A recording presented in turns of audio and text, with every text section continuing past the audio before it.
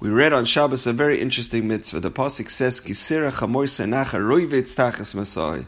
If you see someone you hate and despise, even someone who might have hurt you in the past, and they are in need of help, the Torah says, "Oziv taziv imoi."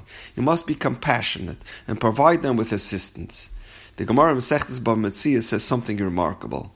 Oyev lifroik v'soine litoin mitzvah b'soine.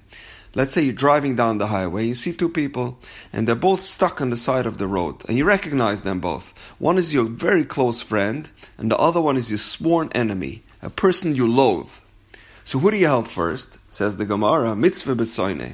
From the fact that the Torah specified soinacha, the Torah is instructing you to help the person you hate first. Your enemy takes precedence. However, in Parshas Kiseitze, when the Torah repeats this mitzvah, it says, "Le'sira shor achicha nidachem." You should not see the axe of your brother falling on the road. And the question is, shor achicha, the shor of your friend?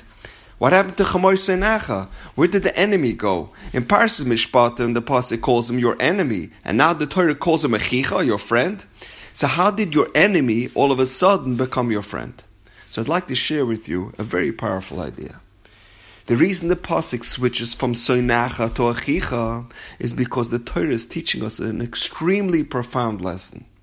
If you have a person in your life that you really despise, you just can't stand him, and you want to stop hating him, you want to purge that hate from your heart, what's the best method you can employ to make that animosity go away, and even perhaps develop a friendship with this person? The Torah says, "Aziv taziv imoi." Go out of your way and help your enemy. Be kind to him. Do him a favor. Buy him a gift. So I know what you're thinking. That's totally not what I expected. So how does that work exactly? In the world of psychology, it's called the Ben Franklin effect. The Ben Franklin effect is a twisted psychological phenomenon. Franklin reasoned, how can you get a person that dislikes you to like you? He says, you do it by asking them to do you a favor.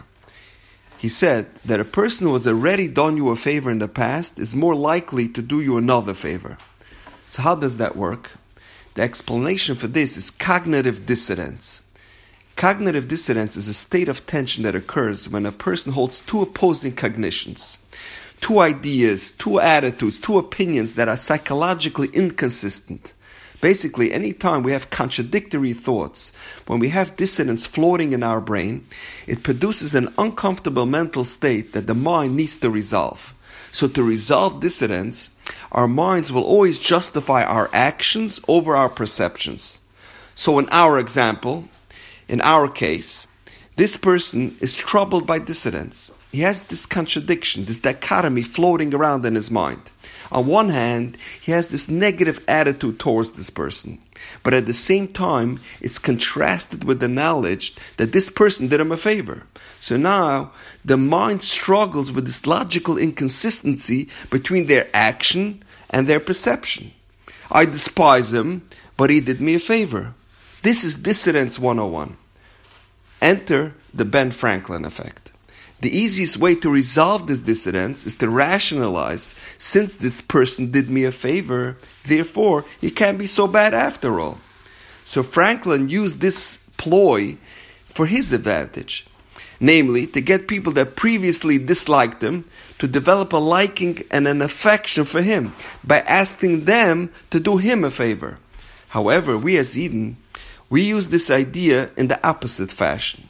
Since we have an obligation to love our fellow Jew and are prohibited from harboring any ill feelings towards any Yid, we therefore employ the reverse Ben Franklin effect. We do them a favor. We do something kind for the person we despise in an attempt to stop the hate that we have in our heart for that person. So now we know the rest of the story. Now we understand how your soinacha, your enemy in Parshas Mishpatim, turned into achicha, your friend in Parshas Kiseitze. So initially in Parshas Mishpatim, when you were driving down the highway, and you see an acquaintance and with his broken down car at the side of the road, he was your enemy, you despised him. But then you decided to stop and help him out. And by doing him a favor and showing him some warmth and kindness, you developed a friendship and a fondness for that person. Then dissonance kicked in. How can I do him a favor if I hate him? So to resolve this conflict in your mind, you rationalize that this guy isn't this evil person I perceived him to be. So now in Parshas Kiseitze, when you are put in the same position where you need to help him out again, since you already did him a favor in the past and thereby developed an affection for this person, he's now your friend. So that's why the Torah calls him Achicha, your friend. So what started out in Parshas Mishpatim as Soinacha is now Achicha. The reason we sometimes detest and develop ill feelings towards someone can be something as simple as not taking the time to learn and understand the other person. Rav Shlomo Wolbe Zatzal explains that the word achzar, meaning a cruel person, is made up of two words, ach and zar, just a stranger. We can be cruel and callous when we disconnect and disassociate with the other person.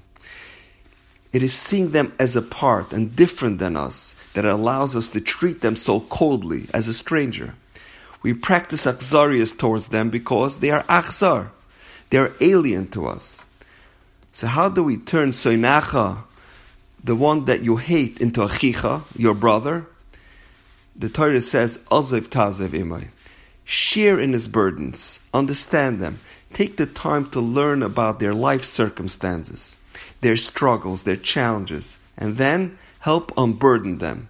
Unburden them emotionally, unburden them financially, or unburden them by lending a listening ear, or do a sympathetic gesture or deed, and you will then turn them into your friend. And now, we know. Have a wonderful day.